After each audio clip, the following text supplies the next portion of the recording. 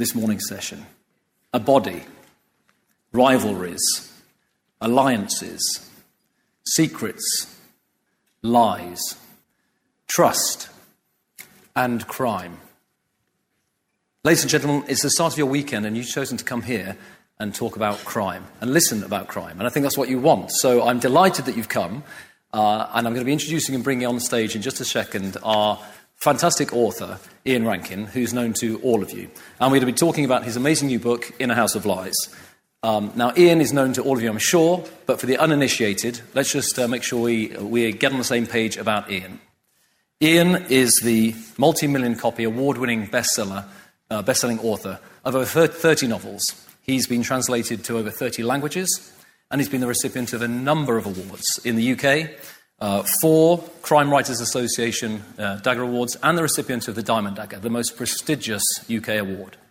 He's also been the recipient of US accolades and, crucially, France, Germany, and Denmark, all of the leading crime awards in those countries. So, without further ado, ladies and gentlemen, we've got a long session ahead of us and a fun session. Please put your hands together and join me in welcoming Mr. Ian Rankin.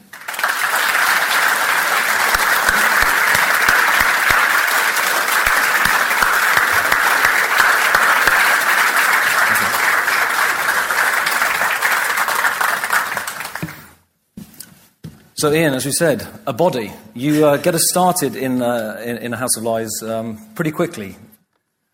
It's. I had an agent a long time ago in the US who said, Ian, one reason your books don't do as well in the US as they could is that sometimes nobody dies until page 100. He said American audiences like it if people die on page 1 and get the story, get the motor going, and that. It just happened that the idea I got for the story, that image jumped into my head of some children playing in the woods and finding a body. So we start with a body. Yeah, and the pace picks up from then pretty quickly. But your lovely character Rebus, maybe his pace isn't quite as it used to be. He's gone from pace to pacemaker almost, hasn't he? 2 mistakes I made in the series. One was making him too old in book 1. And the second was deciding that he would live more or less in real time. And he's retired twice in the course of the series. The first time he retired at the end of Exit Music, which was book 17, was because a cop that I knew in Edinburgh phoned me up and said, look, how old is Rebus? And I said, I don't know, 58, 59. Why? He said, he's got to retire at 60. And I said, well, surely not. The UK retirement age for men is 65. He went, not if you're a cop. 55 if you're in uniform, 60 for CID detectives. So I said to my publisher, I'm sorry, but Rebus has to retire. End of the next book. And he said, don't be silly. They said, nobody's noticed that P.D. James's Adam Dalgleish is 102. And, but I said, no, look, the series now has this kind of patina of realism. Real events are described and referenced throughout. I mean, in this book, there's a kind of reference to Brexit. How can that happen? How can the world be moving on if the detective is preserved in aspic? So he did retire, and then I just found a way to bring him back, working as a civilian on cold cases, and then he retired again. And so now, he's now got health issues, and that's my wife's fault. Is she in the audience? She said she might try and come. But she said to me one day, Rebus has had a really easy ride health-wise. He drinks, he smokes, he eats fried food, he takes no exercise. Surely his health's got to catch up with him. And she introduced me to a friend of hers who was a doctor, a GP, and we sat down and discussed what horrible, terrible things could be happening to Rebus if he was a real person. And we decided on COPD. I decided on COPD, it used to be called emphysema, because it's got the word cop in it. And I quite like the idea of Rebus having a disease that actually includes the word cop. But also it's manageable in inverted commas. So it's something that makes him realise he's not superhuman, that he's not going to live forever. But if he makes some lifestyle choices and changes, he will have a longer life. Which we hope to have, because it's going to mean the continuation of this amazing series. But midway through the book, you've got this phrase which is managed decline. And it was a phrase that stuck with Rebus. So we hope you continue to manage it incredibly well. Well, that was, as a guy I know who's got COPD, he's a writer, he lives in England, and I'd phoned him originally when I gave Rebus COPD just to ask him a few questions. And then for this book, I thought I better phone him again. And he used that phrase, managed decline. And I thought it's a really interesting one, and I'd scribbled it down. And it just stuck with me. The other thing he said was, does Rebus still live in a tenement? I went, yeah. He said, what, 2 stories up? I went, yeah. He said, he's screwed.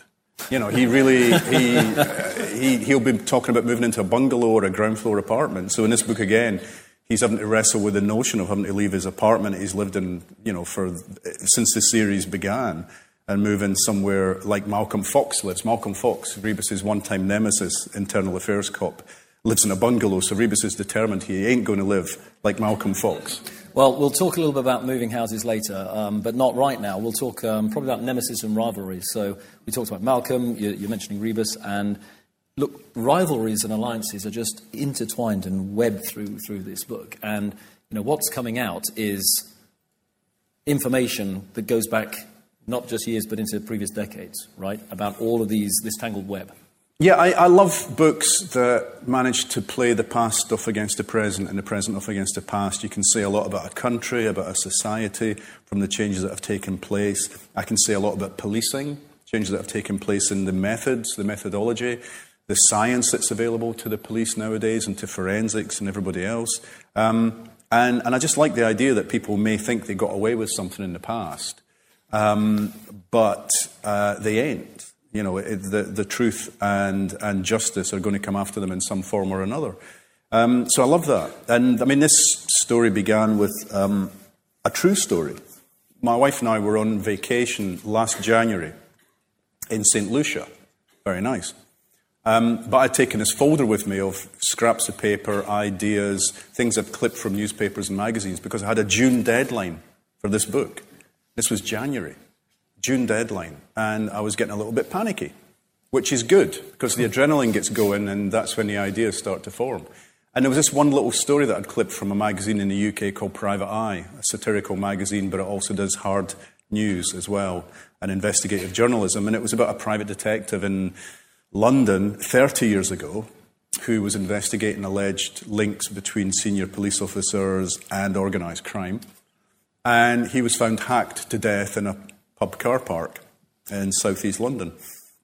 And, it just got the cogs working. There was something about that story that just got the cogs working. And I got the notion of this guy's body being found in his car after a period of time. I decided on 10 years rather than 30 years. But he's been missing for 10 years. Now suddenly his body turns up, found by some kids. And then I thought, well, at that point in the story, I mean, that was all I had. And at that point, I thought, this could be the kid's story. This could be, if anybody's seen Stand By Me, the film, this could be a kind of Stand By Me type book. And then I thought, well, actually, no, this is going to be a murder inquiry because the body is obviously didn't commit suicide. It's not natural causes. Okay, so Siobhan Clarke, Rebus's one-time colleague, will be in this book. Then I thought, yeah, but they will also be investigating the missing persons case from 10 years ago and why was his body not found then? Or, was there collusion? Because this guy had been investigating dodgy business people. Was there just stupidity, shortcuts taken, covering up, etc., etc.? And the title In a House of Lies came to me quite quickly because the police headquarters in Edinburgh used to be known as the Big House. So the House of Lies is partly the lies that the police officers were telling at the time, and partly it's a dysfunctional family. It's a kind of another thread, another narrative in the book. There's a dysfunctional family, and in that house, many lies are being told. I think what you're going to relate to in this book is a number of things, and what I kind of related to, it's the things that you maybe don't want to admit or you keep quiet, and secrets and lies. Ian, why do you think secrets and lies? You read it on a book and you kind of think, no, I'm whiter than white. And then you start thinking, did I tell the truth about this? So the human psyche...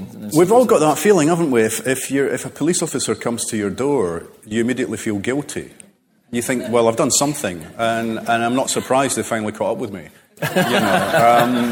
It's not that session, Ian. But that time I parked in a double yellow line, that time I didn't pay for that thing, that time I was a teenager and I shoplifted a record from a record shop in Kirkcaldy. You just, all these things come flying at you. And And of course, the police officers turned up because there's been a burglary 3 streets away and they're just looking for information. But by then, you've admitted to everything you've ever done in your life, obviously. No, we all do that. There's a kind of face we present to the world. And cities and cultures and countries and societies do it as well. You know, you visit Edinburgh and you think, what a lovely city. It's got all this history and tradition and culture and it's very civilized. And you scratch the surface and you find it's got social problems, it's got crime, it's had a history of things being covered up, quite a dark history in Edinburgh's case. And originally, I mean, I started writing books about Edinburgh. They didn't need to be crime novels, but I thought a detective, well, early on I discovered that a detective is a very good way of looking at a society because they have an access all areas pass. They can be talking to the bureaucrats and the business people, the CEOs 1 minute, and the next minute the dispossessed, disenfranchised. And so that one character, Rebus, allowed me to explore Edinburgh from top to bottom, which was what I originally wanted to do. And then using Edinburgh as a microcosm for Scotland as a whole and maybe for Western society as a whole, because the issues that we have in Edinburgh are very similar to issues you have in other countries. So, you know, you start with something very small, something very particular, and then the ripples just keep pushing out. And it's always intriguing to me. Sometimes I write about a specific crime that has maybe happened in or around Edinburgh, and then people say, oh, yeah, we had something similar. We had the same issue here in Australia, in Canada, in Iceland, you know. And you go, well, I thought I was talking about something very particular, but in fact I was talking about something that's a universal. And crime fiction does deal with universals. It deals with big moral questions. Similar to the folk tale and the fairy tale. It deals with, you know, people you think are your friends but are actually wolves in disguise. Can you trust anybody? Can you trust people who present themselves to you as friends or allies? Yeah, so to build on that, you have this section in the book when you talk about old cases and stripping wallpaper. And that old cases like this, it's about stripping wallpaper and you just don't know what problems you're going to find as you go down through the layers. Yeah. So this is a complex old case. It is. And I mean, it does involve police corruption or apparent police corruption in the past. And, you know, again, I'm looking at this is the way policing used to be. We used to expect that our police would be corrupt. Small-time corruption. But things like, you know, you walk into 20, 30 years ago, if you were a cop, and a beat cop, just a uniform cop, and you walked into a bar for a drink, you would get it for free. You walked into newsagents, they just waved you away. You didn't pay for stuff. And the expectation was if they had some issue, some trouble, if they phoned up, you would come quicker. But from that very small seed, bigger things can grow. And you can end up with police officers being in the pockets of corrupt business people, gangsters, organised crime. So it was looking at the potential for these things to happen. And in this book, we've got some police officers who've risen through the ranks quite rapidly, and people not everybody thinks they did it cleanly. Either they've got dirt on somebody or they've got dirt on people, or else they've just been helped by corrupt, you know, by gangsters and such like. And so it's really interesting to me that the potential is there. I'm not saying any of this stuff is happening in the real world. It's happening somewhere. It might not be happening in Scotland or in Edinburgh. But the potential for this stuff to happen is definitely there. And at the same time, the books are, you know, every book I write is basically a reimagining of Jekyll and Hyde. Yeah, yeah. You know, we've all got that potential to do good and be good, but we've all got the potential within us to do terrible things. And it's great, you know, you've got Rebus, who at the beginning he's got this managed decline, he's kind of slowing down, but the pace of the book is picking up, and I guess Rebus picks up as he goes through the book, right, in terms of his pace. Well, you know, I mean, policing, being a detective is the only thing that keeps him going. It's the only thing that gets his motor running, that gets him out of bed in the morning. And he's desperate to remain a detective. I mean, he's now at a stage in his life, he's in his mid-60s in this book. Cafferty, the gangster who runs Edinburgh, is also in his mid-60s. These are two men of a certain age who are slowing down, who can't use their physical heft to intimidate the way they used to. And they're looking around them at the world, bewildered by the changes that are taking place, the rapid changes. I love introducing Rebus to new technology. He just doesn't WhatsApp and Snapchat and stuff, and he goes, what? Even Twitter, he goes, why would you do that? And But also, they're looking around at the world thinking, do we still make a difference? Yeah, and do we still have a role to play in the world? There's this great exchange between him and the former head of the department, both retired, and they're both saying, early on in the book, we smell of old days and old ways, right, when the world's move so quickly. But they're still relevant because they've got skills that maybe could still be relevant. Yeah, and I mean, I think that's the thing, is Rebus does have a set of skills, as it were, but even he is finding that harder because he used to operate by having snitches, by having people in bars that he would go and talk to, and he would feed them information for the price of a drink. And now he goes to those bars and they've turned into Starbucks. Or they're serving wine and tapas, and the guys who used to provide him with information on the street are long dead.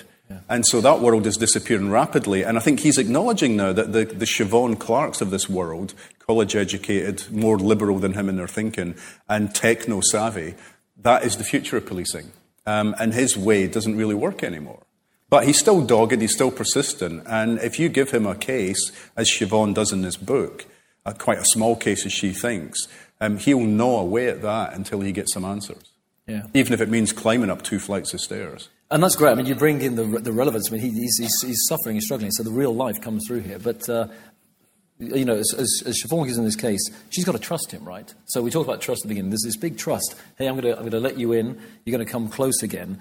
But Rebus himself, he seems challenged as to how much he can trust his old judgments, how he can play the game, and he's playing the game throughout to kind of manage and play off Cafferty's back, and then his nemesis who's in jail. Mm-hmm.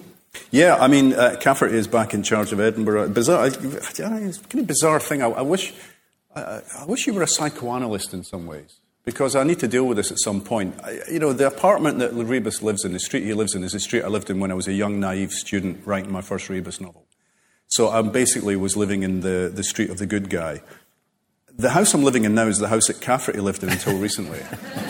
So I've gone from being the good guy to the bad guy. And Cafferty 2 books ago moved into this penthouse apartment in this new development in Edinburgh. Guess where I'm moving next month? I truly am. I'm moving into Cafferty's penthouse next month. So I've gone from being the goodie to the baddie. How does that work? What does that say about me, that there's possibly more of Cafferty in me than there is a Rebus? And there's not a lot of Rebus in me, I don't think. I mean, he was invented specifically as a defense mechanism because my very first book, The Flood, first published book, was based in my home village where I grew up. Carden Den. I thought, I've disguised it. I've called it Car's Den. Nobody will know. And the opening of that book, when Mary Miller was 10 years old and not yet a witch, my dad, I gave him the book. I was very excited when it was published, and he went, "Oh, Mary Miller, she lives over the back fence." And everybody in that book, the main character was called Sandy. I had a good school friend called Sandy. He thought that was him. He said, "Well, have you made me fat? I'm not fat." Everybody in my hometown thought they could see themselves in that book, and he didn't like what I said about it. My Aunt Jenny went ballistic because a girl was described as wearing underwear that wasn't quite clean. And so I made a lot of enemies, and I thought, well, next book better be something very different. So Rebus was 40 years old. I was 25 when I wrote that first book. He'd left school at 15, 16, joined the army. No, I'd stuck around and gone to university. We'd grown up in the same village, but then our lives had split very drastically in our teens. And I thought, nobody can see me and him. And still now, I don't think we're very alike. He is almost, I'm going to keep referring to this, but he almost is my Mr. Hyde. He gets to do all the kind of dark, he gets to cross the line in a way that I don't in my personal life. And Cafferty is his Mr. Hyde. That's what you're telling us, Ian. Yeah, who knows? Who knows? Yeah. So everybody thinks crime writers could get away with murder. We really couldn't. I was at the mystery thing a couple of nights ago here. Tony Blackburn was being interviewed, and there was a murder. A singer came on and she died. She was poisoned. And then we all had to guess who did it. And crime writers are useless at that. I've been to loads of these, and I never ever get it. Yeah, because there was a table with all of the crime writers and a few other guests right at the front, and that was the table that won. Okay. No, we didn't win. Well, we didn't win. We got it right, but in fact, the writers didn't really get it right. One of the civilians at the table got it right, and she was a bit miffed that we were ruled out because we were all professionals. She was the one who got it, and she's not a professional. And crime writers don't. I mean, there is this funny... People sometimes think that crime fiction must be retrofitted.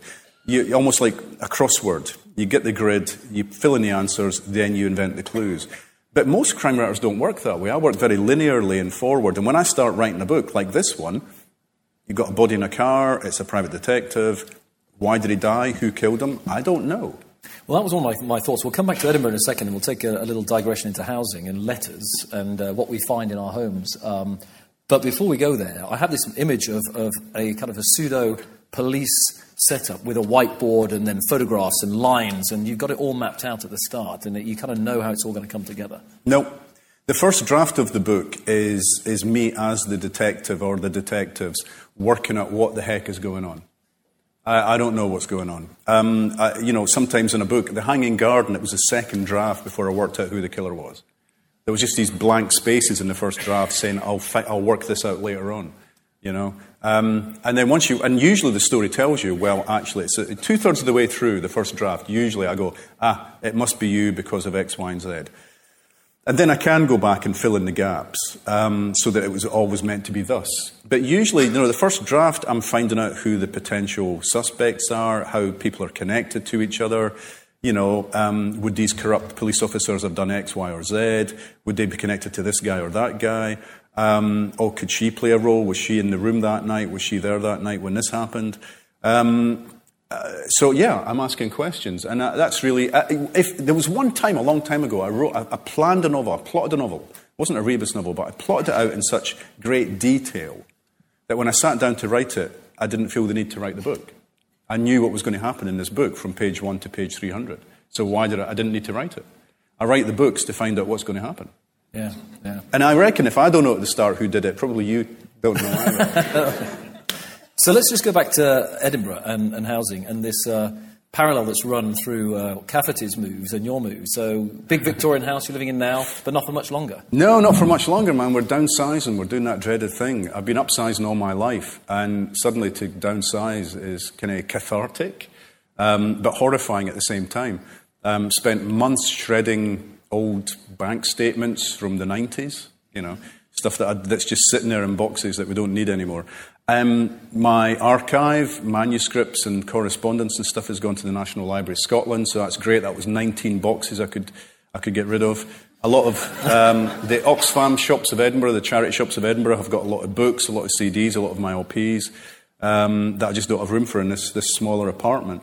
But the most interesting thing for me was going through the archive, because I wasn't sure I wanted the National Library of Scotland to get everything. You thought there could be poetry in there from my teenage years, song lyrics from when I was 15, so I better get rid of that, or at least keep it to myself to go in my coffin with me.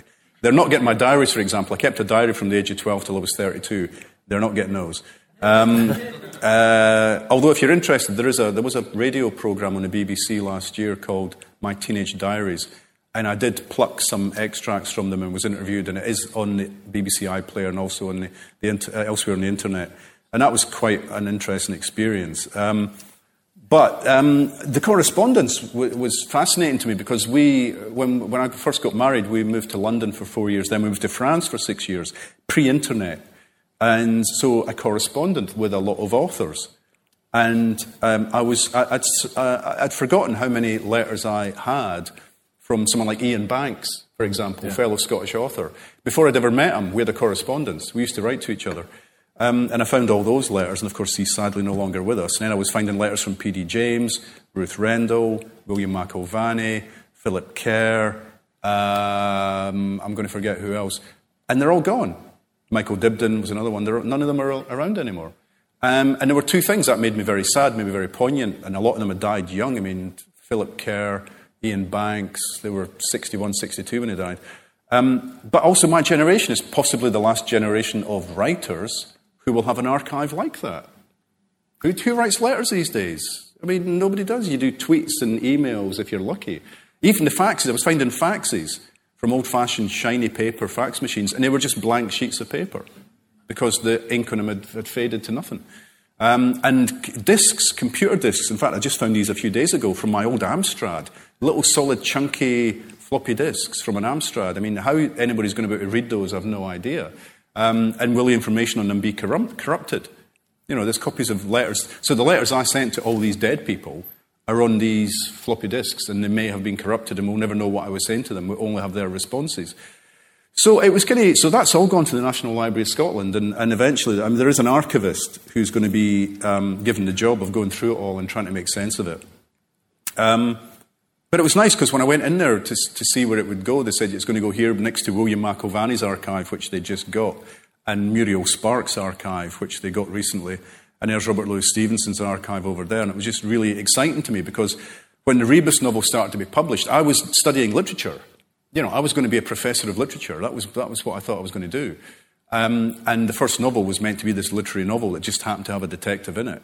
And so when I went to the bookshop, the local Edinburgh bookshop, to look for it, it wasn't in the literature section. It wasn't in the Scottish... Where is it? And there it was in the crime section. I was horrified. I didn't read crime fiction. I'm still the only crime writer I know who didn't read and was a fan of crime fiction before they started writing it. Well, we're glad that you were misplaced in that bookshop all those years. I would take it out and put it in the literature section. Go back next day and it was back in crime again, next to Ruth Rendell, you know. So that's why I started reading Ruth Rendell, because she was next to me alphabetically in the crime section. So aside from all the changes that are going on with you personally in Edinburgh, and I guess this is kind of staying relevant, right? Staying with what is current, and people moving from big houses to empty nester now, going to an apartment. He's staying relevant in this book, right? You're staying relevant with conversations around Brexit. We're not going to ruin the morning by dividing the political landscape as to who's pro or con, but there's some interesting perspectives as to how society will change. And you want to talk to us about the well, there's one sentence in the book, Christopher. There's one sentence about... There's one small conversation between two gangsters, Cafferty and an Irish gangster, about Brexit. And the Irish gangster is very excited by it because he said it's going to be chaos, which means there's cash to be made. There's money to be made from this. He said, and Cafferty said, really, are you sure? He goes, yes, because we are disaster capitalists. That's what gangsters are. They're looking for, if suddenly the border between Ireland becomes a hard border, suddenly smuggling becomes a potential source of income again that it hasn't been for years. If it's a hard border between the UK and elsewhere in Europe, then suddenly smuggling, if there's big tariffs, suddenly smuggling could become a big business again. So they're looking for a chance, they're looking for an opportunity. And they see money to be made from the chaos that might ensue. That's as much as I say about Brexit. I know, and we'll leave it there. We're not going to get into the political... all I'm saying is it's a bounty for gangsters, that's all I'm saying. And hopefully, a bounty for writing as well. So let's just talk about what's forthcoming, because you've got a lot on your hands with getting ready for this, the archives. Is that taking priority? Because that, you could suggest that actually that body of work and getting ready for the archive could be more important than sitting down this year and writing another book. Oh, I think if you told my publisher that, they would say probably not. I've slowed down. I mean, I've gone from writing 2 books a year when I was skint and needed the money to writing a book every 2 years now. So this year is my fallow year, and I'm allowed not to write a book this year. But I think once we are moved into the new place, I've got the inkling of an idea for a story that feels to me like a novel and maybe even a Rebus novel. So maybe the second half of this year I'll get started.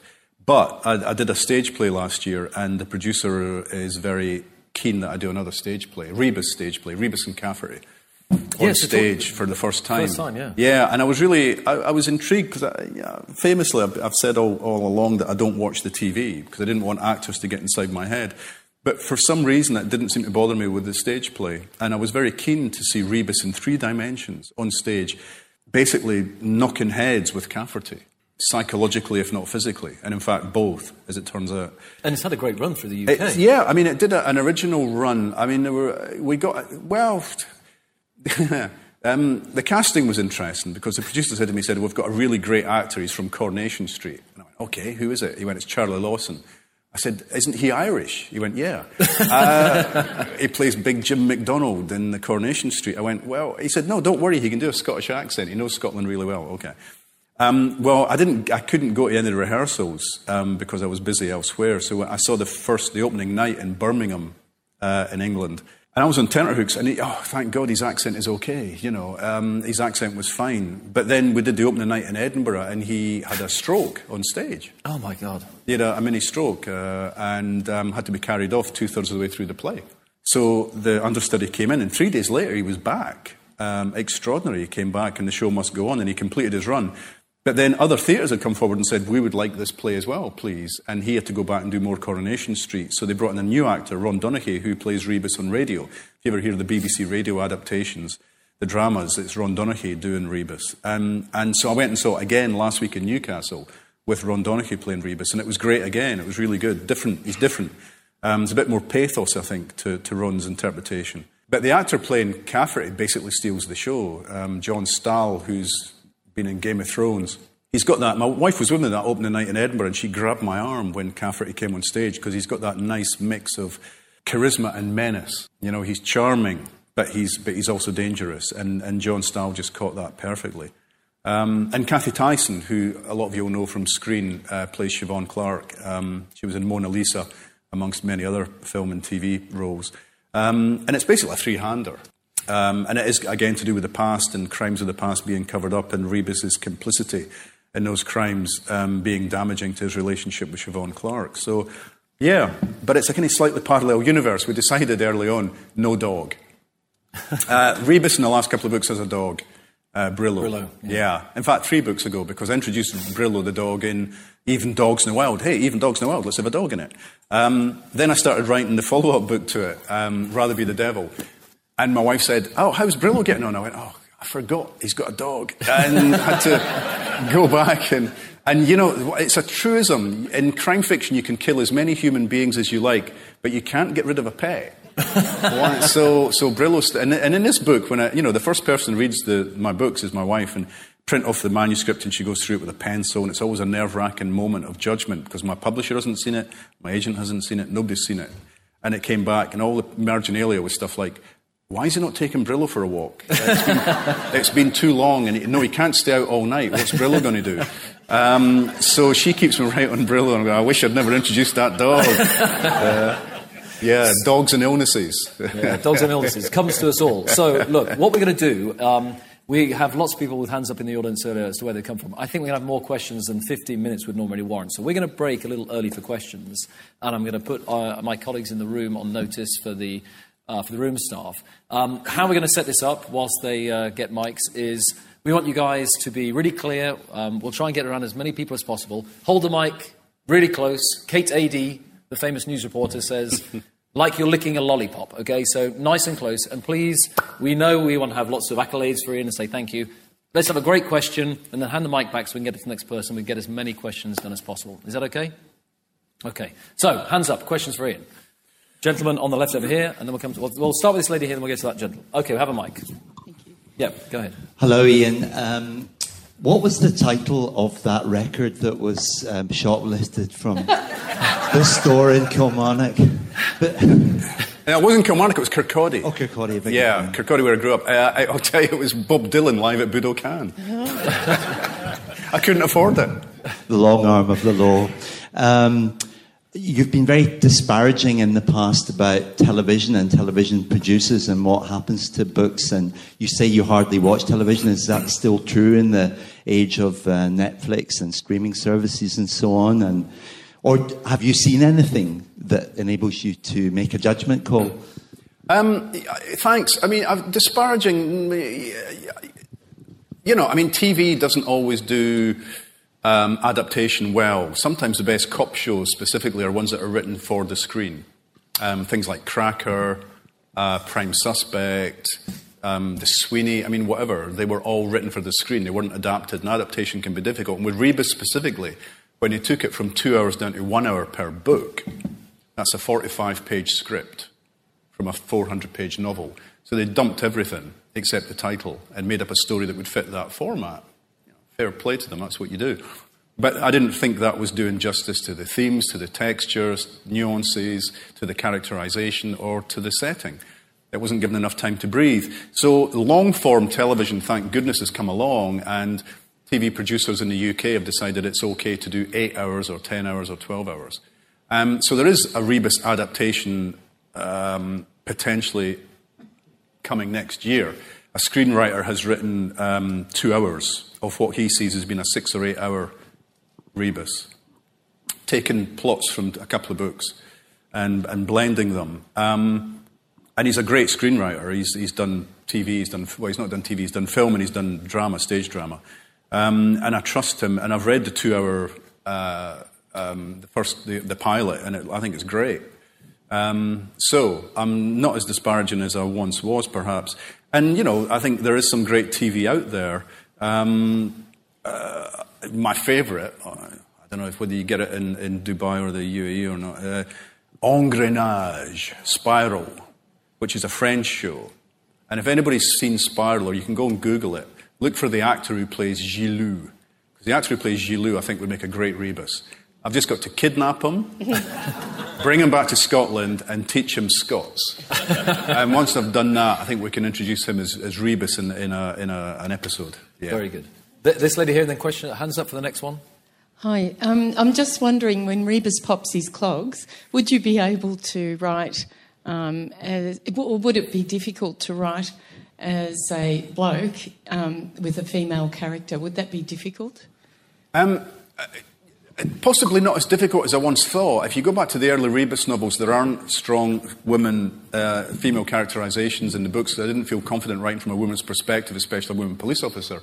And I introduced Siobhan because I needed someone to be asking Rebus the question. It's the kind of Watson role, Watson and Holmes, to be asking Rebus the questions or the reader wants answered. And then she took on a life of her own, and female police officers and women crime writers would say to me, I like her, she seems realistic to me. So I got more confident. And I think I could. I would love to write a Siobhan Clarke book, but I need to find a story that feels like her story. And at the beginning of this felt like it was going to be Siobhan Clarke's story because it's a murder, it's going to be investigated by a police officer, she's a police officer, therefore this is her story. But then when I got the idea, no, wait a minute, but 10 years ago it was a missing persons case and 10 years ago Rebus was still on the force, then it became a Rebus story, or a Rebus and Siobhan Clarke story. And then I found a role for Malcolm Fox to play as well. But I can see it happening. The thing is that Rebus will outlast me, potentially. You talk about him dying, but no fictional character dies. We're still getting Sherlock Holmes stories after all these years. We're still getting Morse, Inspector Morse stories, although the author is long dead. Hercule Poirot keeps popping up from time to time. So after I'm gone, somebody might come along and say, I've got a great idea for a Rebus book. And I'm sure my son, who will be my literary executor, will go, give me the cash. Let's talk. He won't be shy about that. So it's bizarre, isn't it? I think Rebus will outlast me.